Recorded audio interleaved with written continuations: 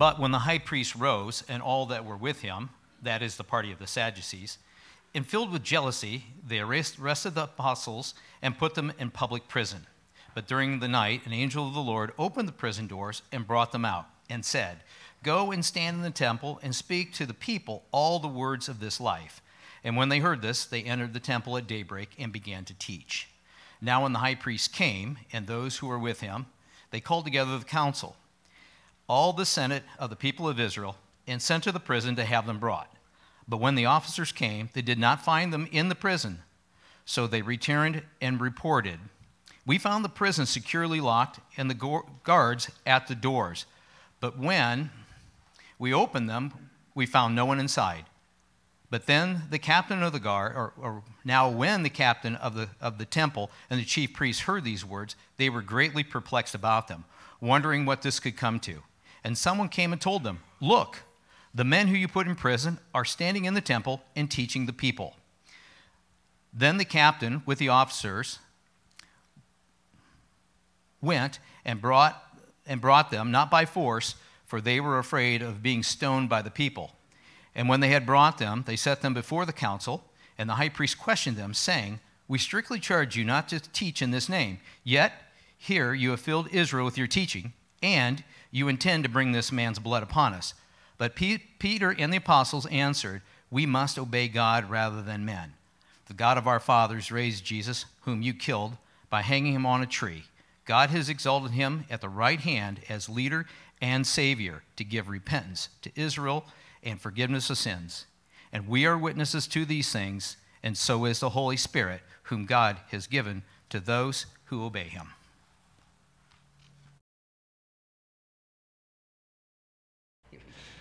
I got one attached to my face, so I don't need that one. Good morning. So, have you heard of a guy by the name of Ronald Wayne? Ronald Wayne, probably not, right?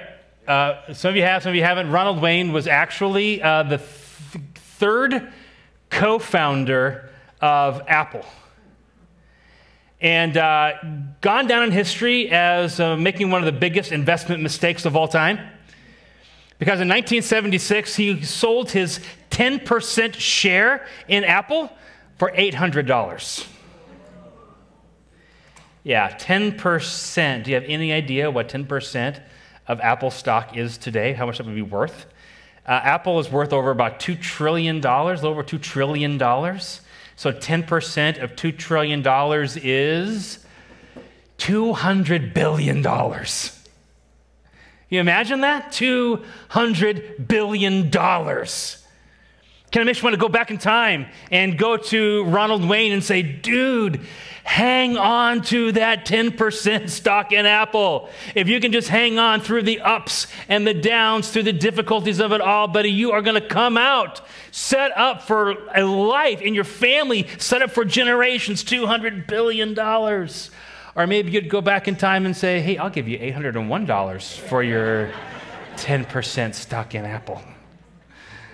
Whatever it would be, man, wouldn't it be great to know that the thing that you're investing in is going to be a sure thing? Wouldn't it be great to know that this thing you're investing in is really going to have worth and value? And I want to say to you, I want you to get behind the thing that God is behind. And I want you to invest in what God is for. And if we can do that, man, I'm telling you, do you know this? Do you know that you do invest? Everybody here invests. And you may not invest money in a stock, but you invest your time, your energy, your heart, maybe even your money into something. And maybe you're investing in your own happiness. I want to do what makes me happy. And you're living for the weekend, and you're doing all the things for the pleasure of life, and okay, you're investing in something. Or maybe you're investing in your security. I just need to feel safe. You're investing in that and setting everything up to be sure you're safe for a lifetime. You're investing in something, and I want to encourage you to invest in the thing that God is for. And this text shows us that God is for the protection and the proliferation of his church. And that shouldn't be surprising at all. Because the Bible says this in Matthew chapter 16, verse 18. Matthew 16, 18, he says this, "And I tell you, you are Peter, and on this rock, the rock of Jesus Christ, I will build my church, and the gates of hell will not prevail against it. Not talking about some hack like Steve Jobs. We're talking about building on the foundation of Jesus Christ. I want to encourage you to put your investment, your time into something that is a for sure thing, because if God is behind something and God brings all his resources and all his beings to bear, it's going to be worth something, and not just money. What would you do with $200 billion? After the real-life Millennium Falcon, I don't know what else I would do with $200 billion. I have no idea. But a million years from now, it's not going to matter. But if we're investing in the work of the church, this is the big idea of the day. Here's what it is. Give yourself to the work of the church. Give yourself to the work of the church. And if we're investing in the work of the church, man, that's going to be worth eternity. And this text, I believe, gives us several ways in which we can do this. Let's see these things together. How do we do that? How do we invest in the work of the church? 3 actions to take. Here's action number 1. You need to teach God's word. Teach God's word. How do we invest to the work of the church? We'll do this, teach God's word. Well, why are you bringing that up, Pastor? Good question. So I say often that I want to make the point of the sermon, the point of the text, and what Luke does for us in an awesome way here is at the end of this whole story, which actually goes all the way to verse 42, and I'm going to unpack the end of this next week. We'll take a look at verse 42 to see Luke's summary. Luke often gives these summary statements at the end of these stories to give us a hint as to why they're there. And I want you to see this in Acts chapter 5, verse 42, where he says this, "And every day in the temple and from house to house, they did not cease teaching and preaching that Christ is Jesus." So you have this element of teaching and preaching, and that's been repeated all over the text. Take a look back with me and see how often this comes up. Take a look at verse 20. They were to speak to the people all the words of this life. Verse 21, "And when they heard this, they entered the temple at daybreak and began to teach." To be pointed out later in verse 25, that what they're doing? Well, they're teaching the people. You see in verse number 28, we strictly charge you not to teach in this name, but you're filling Jerusalem with your teaching. You see it over and over again. This is coming up again and again, and we saw it again in 42. They were teaching and preaching. The idea of teaching runs through this text. But let your eyeballs specifically fall back on verse number 20. So here we have the apostles arrested, but, verse number 19, "During the night, an angel of the Lord opened the prison doors and brought them out." Now, by the way, that's a miracle. That's a sign and a wonder.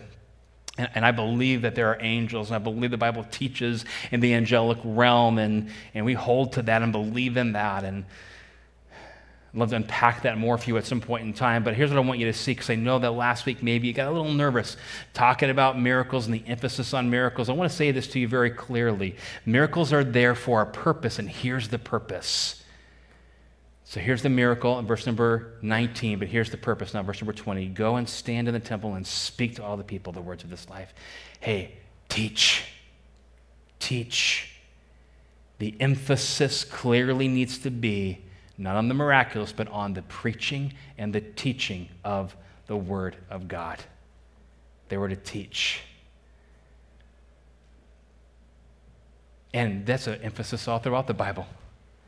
I'm going to flip back over in my Bible to Deuteronomy chapter 6. Do you know what Deuteronomy 6 says? "Hear, O Israel," verse number 4, "the Lord your God, the Lord is one. You shall love the Lord your God with all your heart, with all your soul, with all your might.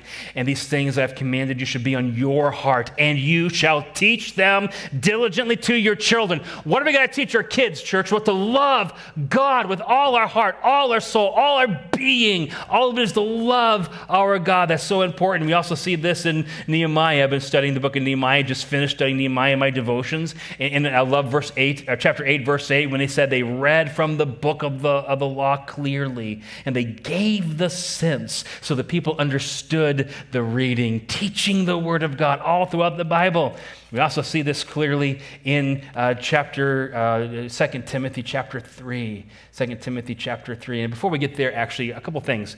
Let's look at the text here at what we share in verse 29. So he says, hey, teach all the words of this life, all the words of this life. And you'll notice in the ESV, do you see this? The word life is capitalized, all the words of this life. Well, that's a little bit of an interpretation as to what they mean by life, but I think it's okay, because what they're saying is that this is somebody, this is a person, this is Jesus. They taught the words of Jesus, and that holds up. Because when you look at verse number 29 of chapter 5, verse 29, but Peter and the apostles answered, we must obey God rather than men. The God of our fathers raised Jesus, whom you killed by hanging on a tree. God exalted him at his right hand as leader and savior to give repentance to Israel and the forgiveness of sins. Hey, what is that? Repentance, forgiveness through Jesus. That's a good story. What's that called? That's called the gospel.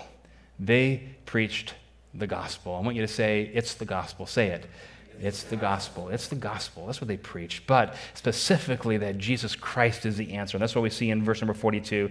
And every day in the temple from house to house, and that cease from teaching and preaching that the Christ is Jesus. They preach Jesus. Now there's an interesting word given to Jesus here in verse number 31. God exalted him at his right hand.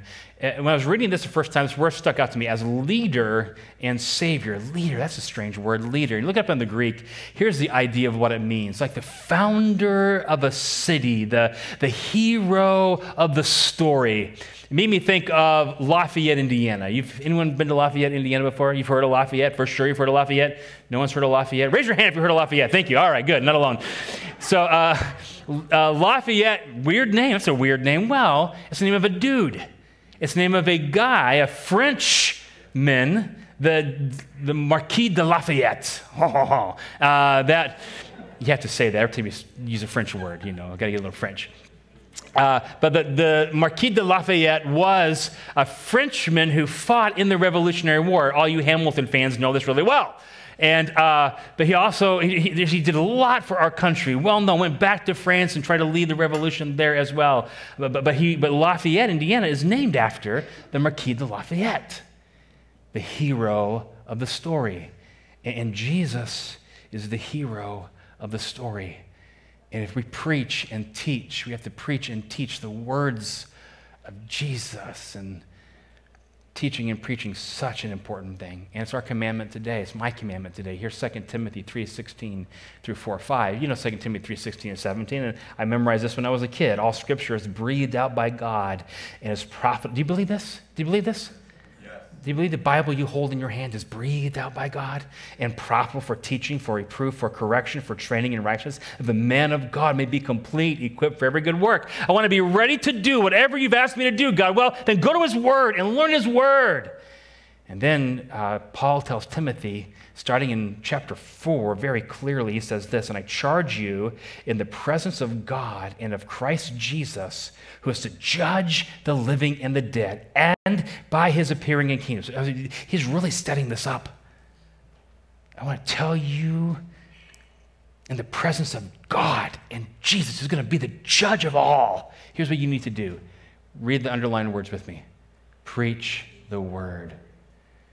Be ready in season and out of season, reprove, rebuke, and exhort with complete patience and teaching. For the time is coming when people will not endure sound teaching, but having itching ears, they will accumulate for themselves teachers to suit their own passions, and will turn away from listening to the truth and wander into myths. As for you, always be sober-minded, endure the suffering, do the work of an evangelist, fulfill your ministry, teaching. Church, this is not just something that we think is cool for a season that we do. This is a deep, deep conviction founded in the Word of God that what we primarily focus on here at Redemption Bible Church is the preaching and the teaching of the Word of God. Amen? Amen. You happy that the preachers preach the Word of God? Are you happy for that? Yeah. Is it our job? Yeah. Is it just our job? Look at Colossians chapter 3, verses 16 through 17. I unpacked this for the folks over the soul care class this week, but I want you to see it as well. Let the word of Christ dwell in you richly. Isn't that awesome? So again, who's the hero of the story? It's Jesus. Man, let his words, the words of life, same thing we see in Acts, man. Let the word of Christ dwell in you richly. Now watch this. teaching and admonishing one another, singing psalms and hymns and spiritual songs with thanksgiving in your hearts to God. Whatever you do in word or in deed, do everything in the name of the Lord Jesus. He's the hero. And giving thanks to God through him. 2 words used there that you're to do to one another, teaching and admonishing. Let's talk about the difference between these 2 things, teaching and admonishing. Teaching is the word didasko in the Greek, and has the idea of this, to provide instruction in a formal manner, So what I'm doing right now is I'm teaching and preaching the word. I'm standing up and saying, this is what the Bible says. This is what the Bible says. And so we do that on a regular basis here, and you probably have times when you sit down with your kids and you teach them, and it's that formal teaching, but it's not just teaching, didasko. There's another word in here, teaching and admonishing. That word admonish in the Greek is nuthetao, and it has a deeper meaning. It means this, to advise someone concerning the dangerous consequences of some happening or action. You checking with that? You're on a pathway, and that pathway isn't good. You're doing something, and that something you're doing isn't healthy, and you need to stop doing that. It's not according to the words of Christ. The way you're living right now is not in accordance with Jesus. And it's not okay, and you got to turn from that. It's intense, and it's founded in the words of Christ dwelling in us richly. So we love Jesus. He's the hero, and we want to see that happening. And when it's not happening, we have to admonish. So who does this? Admonish, what does it say? One another. So yeah, it's me admonishing you, but it's also you admonishing each other. Larry, come here for a second, would you, buddy? Let me show you what this looks like. This is not true of Larry. So this example I'm going to give, it's going to feel a little intense, but this is not true of Larry. Are you tracking with me on this? Okay, but let's just pretend. We're pretending now, taking the trolley to make-believe land, okay? And so here we are, we're in make-believe land, and I got Larry here. So Larry's in my small group, and in several weeks in a row, he's like, dude, man, I just drank too much again on Friday night. I just got drunk again. It was so stupid. I just got drunk. And next week, yeah, guys, I just got drunk again on Friday night again. Boy, I just had too many and just got drunk again. And like 3 or 4 or 5 times this is happening. And so now what do? He's talking about these things. He's admitting this. Bible says something about alcohol. Yeah, I mean, God has given wine to make merry the heart of men. I get that. But it also says, do not be drunk with wine. So I have a choice. Do I just let that go? That's easy, right? Let that go. Don't want to interfere in his life. Larry's got his thing, I got my thing, blah, blah, blah, blah. That's not what we're called to do. We're called to nuthetao, to call to the mind, to point out the danger he's on. So I'd come to Larry and I'd say, Larry, this drinking that you're doing, this over-drinking, like that's not healthy. That's not good. It's got to stop, man. And why are you there? Why are you doing that? Are you trying to escape? Is life just too stressful for you, so you got to escape into the bottle? Can I say to you that where's Jesus in all that? He should be your, Larry, come on. He should be your comfort. He should be your joy. He should be your security, and you should be going to him. Nothing is really happening, Larry. We need to talk about that. But probably, it's not Larry, it's an example, but you get the idea of like this is nuthetao. This is nuthetao. This is admonishing. Thanks, buddy. You're all real concerned for Larry now, I know. Just pray for him, okay? Just pray for him.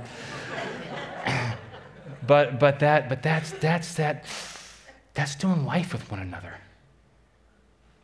And so that's just not just me. That's us. Say it's us. It's us. Okay.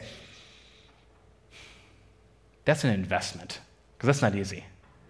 That's an investment of emotional energy. That's an investment of time. That's a potential investment of a friendship. Like that's at stake there. But I want to invest in something that matters. I want to invest, and maybe Larry needs that to get him on a better pathway. So, you tracking on this? They taught the Word of God, taught the Word of God, taught the Word of God, taught the Word of God, and we're to teach the Word of God. They sent an angel to get them out of prison so they can teach the Word of God. And we should be teaching the Word of God because we believe the Word is His. Now, a couple of questions in application. Who are you teaching? What would keep you from admonishing someone else who needs it? Do people feel okay admonishing you? Do you live in the gospel enough that they'd be okay with that? Are you doing life with people in such a way that this kind of investment is going on? All right, several things here. Teach the word. Also this, stand for God's truth. Teach God's word, stand for God's truth. Stand for God's truth. Take a look at the text with me again. I want to just show you that this is what's happening. So they're teaching God's word, living for the Lord. And what happens when you teach God's word and you live for the Lord? Well, but the high priest rose, and all who were with him, that is the party of the Sadducees, and filled with jealousy, they arrested the apostles and put them in public prison. Opposition happens. Persecution happens. Well, hold on a second. You're going to teach about opposition and persecution again? I mean, you've already taught us in the book of Acts on persecution and opposition. We're going to go there again. Well, yeah, we are, because the text goes there again, and repetition is a key teacher.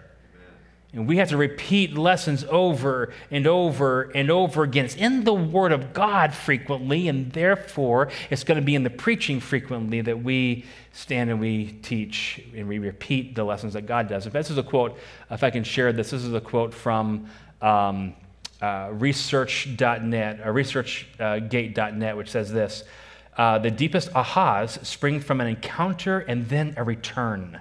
Repeating the encounter fuses into one's awareness.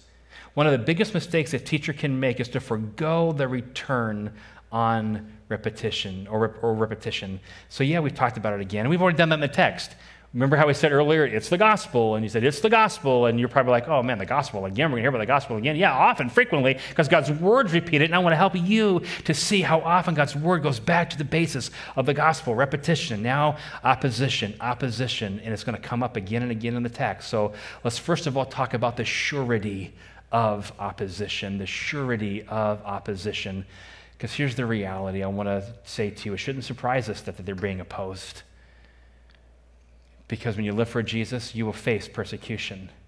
When you live for Jesus, you will face persecution. And it's going to be in the text again. It's going to ramp up. But the Bible says this clearly in 2 Timothy 3:12. And all who desire to live godly in Christ Jesus will be persecuted. Jesus said it himself in John 15:19. If you were of the world would love you as its own. But because you are not of the world, but I chose you out of the world, therefore the world, what does it say? Hates you. The world hates you. All right. Are we like the world? Are there some things that we must stand on that the world will hate us for standing on? This month is Pride Month. I was sent this. Courtney came on her feed. She sent it to me. This is a church. This is their social media post this week. And here's what they say. You're a child of God, created with intention and love.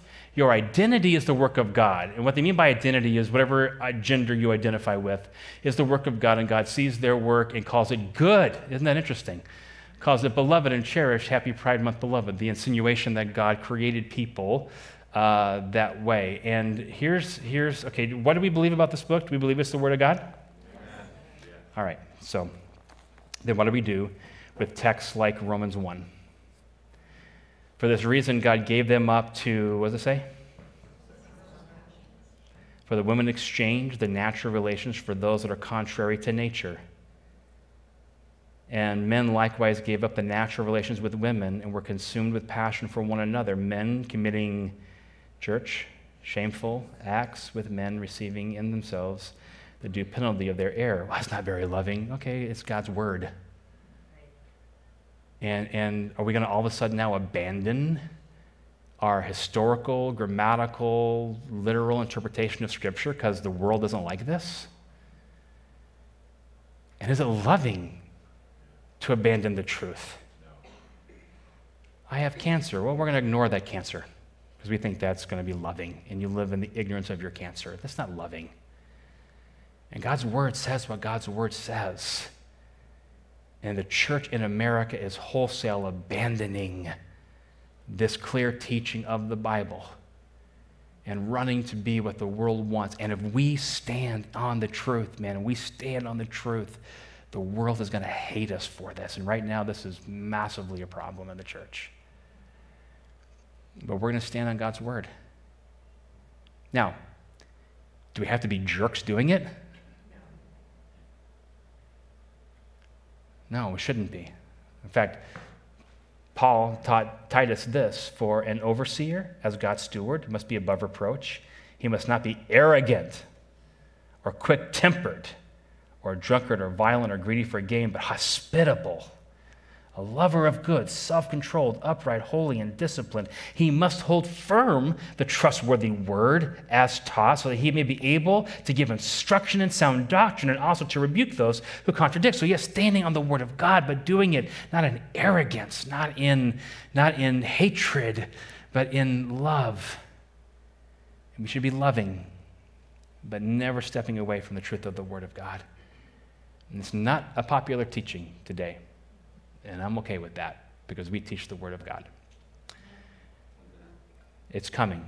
You stand on the Word of God, it's coming. And let me tell you why it's coming. Talk about the surety of the persecution. Let's look at the source of the persecution. The text actually reveals why they persecuted. Verse number 17 again, but the high priest rose up, and all who were with him, that is the party of the Sadducees, and they were filled with, what does it say in your Bible?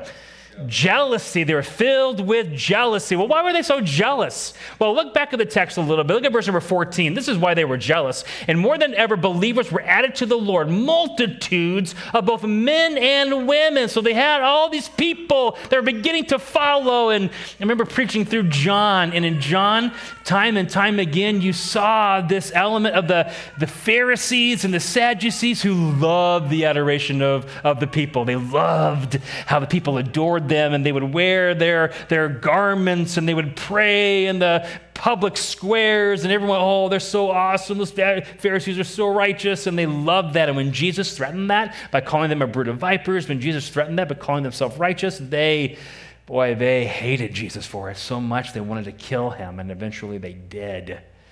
And now here are the Sadducees. They never had this crowd of people like they have, but these apostles are gathering up to now probably like 20,000 people were gathering and hearing the teaching of the apostles, and they were jealous of that. And let me just say a quick word here, that the love of the approval of man goes really, really deep.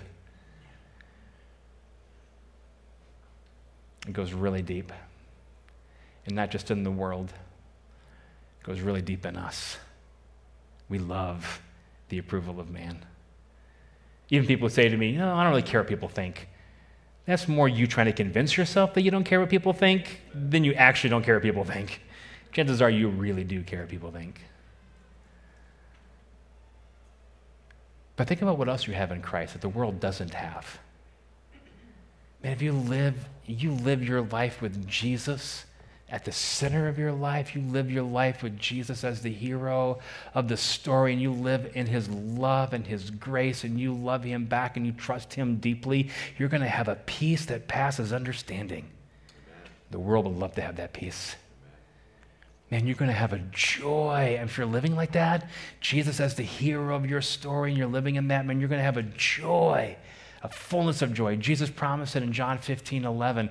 These things I've spoken to, that my joy may be in you, and that your joy, church, may be full. Yeah, they're going to have fullness of joy. They're going to look at your life. They're going to see a peace, a security, a joy that they don't have. And how'd you get it? By embracing Jesus. And if they embrace Jesus, they're going to do so at the loss of friends, at the loss of fame. You can't have both the adoration of men and a life lived for Jesus. You're not going to have that. And so they hate you because you stand for something, and they're jealous of what you have. So we see the surety, we see the source and the jealousy of people, but then we also see them standing, the stand in the persecution, and they stand firm in God's word through all of this. And look at the text here and watch them make this stand in verse number 27. Check this out now. And when they had heard, they brought them and set them before the council, and the high priest questioned them, saying, we strictly charged you not to teach in this name. Yet here you are, you've filled Jerusalem with your teaching, and you intend to bring this man's blood upon us. But Peter said and answered, we must obey God rather than men. By the way, for those of us who struggle with the adoration of men, how about that verse for a memory verse? We must obey God rather than men. But look at verse number 7. The God of our fathers raised Jesus, whom you killed by hanging him on a tree. God exalted him in his right hand as leader and savior to give repentance to Israel, forgiveness of sins. And we are, what's the word you have there, church? We are witnesses, witnesses, witnesses. They're bold, but where does that boldness come from? That boldness comes from someplace. And boldness comes from your confidence in your calling. Boldness comes from confidence in your calling. And what's your calling? Well, you're a witness. Just consider Acts 1:8, which says this, but you will receive power when the Holy Spirit comes upon you, and you will be my witnesses in Jerusalem, in Judea, and Samaria, and to the end of the earth. This is who you are. You're a witness. I want you to say, I'm a witness.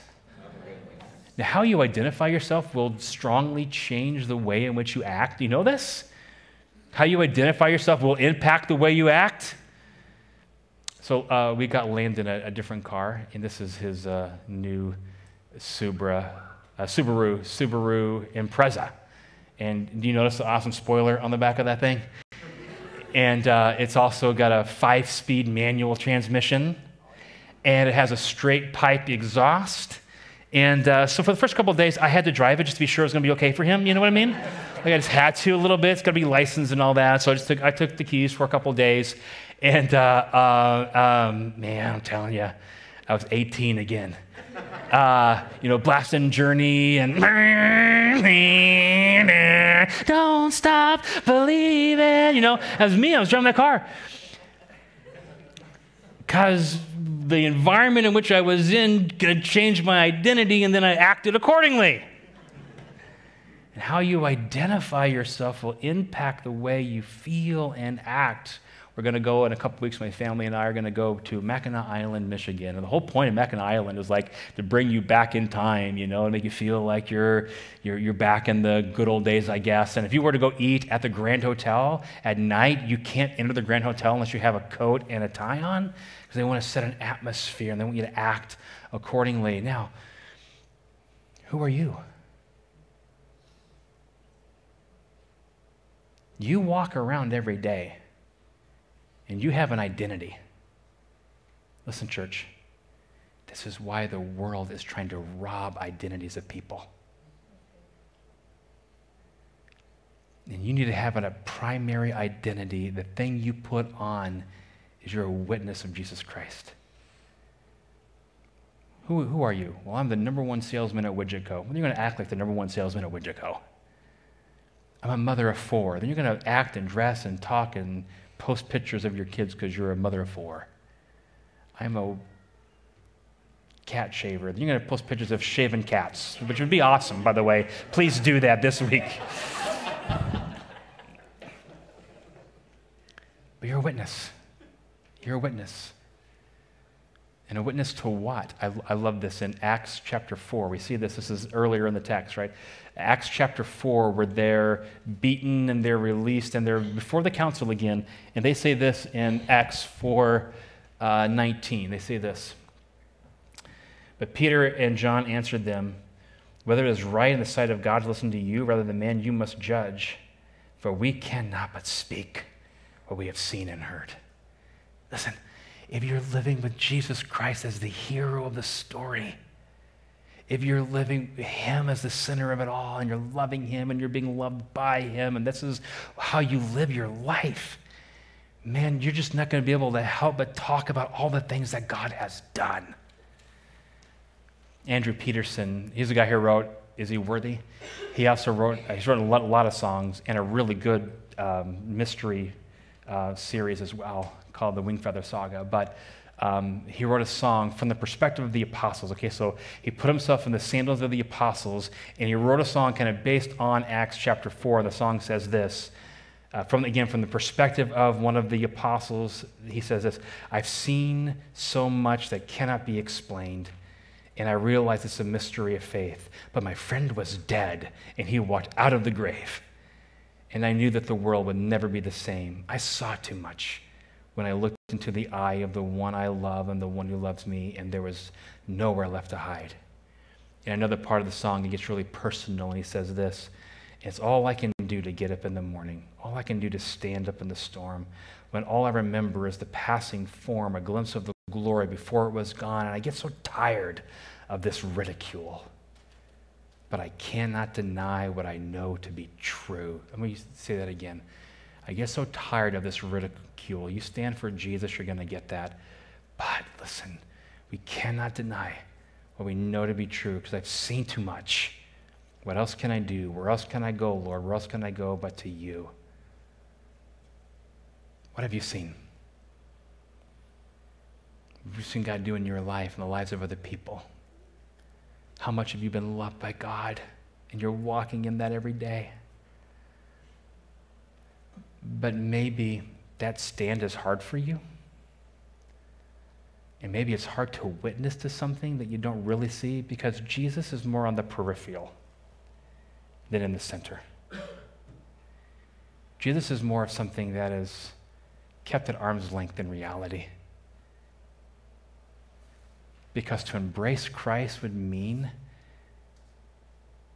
to distance yourselves from the approval of men. Maybe you've done that. I want to challenge you to stand, to take a stand. This is what an investment in the work of Christ is going to call us to. Take a stand. It may cost friends. It may. It may cost political capital, so to speak. But give it 1,000,000 years, and that's not going to matter so much anymore. And those who come to know Christ will matter more. All right, last one. Thank you for your patience. Teach God's word. Stands for God's truth. Lastly, this. Trust in God's sovereignty. Trust in God's sovereignty. This is awesome, because sometimes standing for Christ does get hard and it does get dark. Take a look at verse number 17. But the high priest rose and all who were with him, that is the party of the Sadducees, and they were filled with jealousy, and they arrested the apostles and put them in public prison. That's pretty dark until you get to verse number 19. But during the night, an angel of the Lord opened the prison doors and brought them out. Isn't that awesome? God delivered. And sometimes God's going to deliver us. And sometimes he'll do it miraculously. He'll do the incredible things to show us he's for us. But does he always deliver?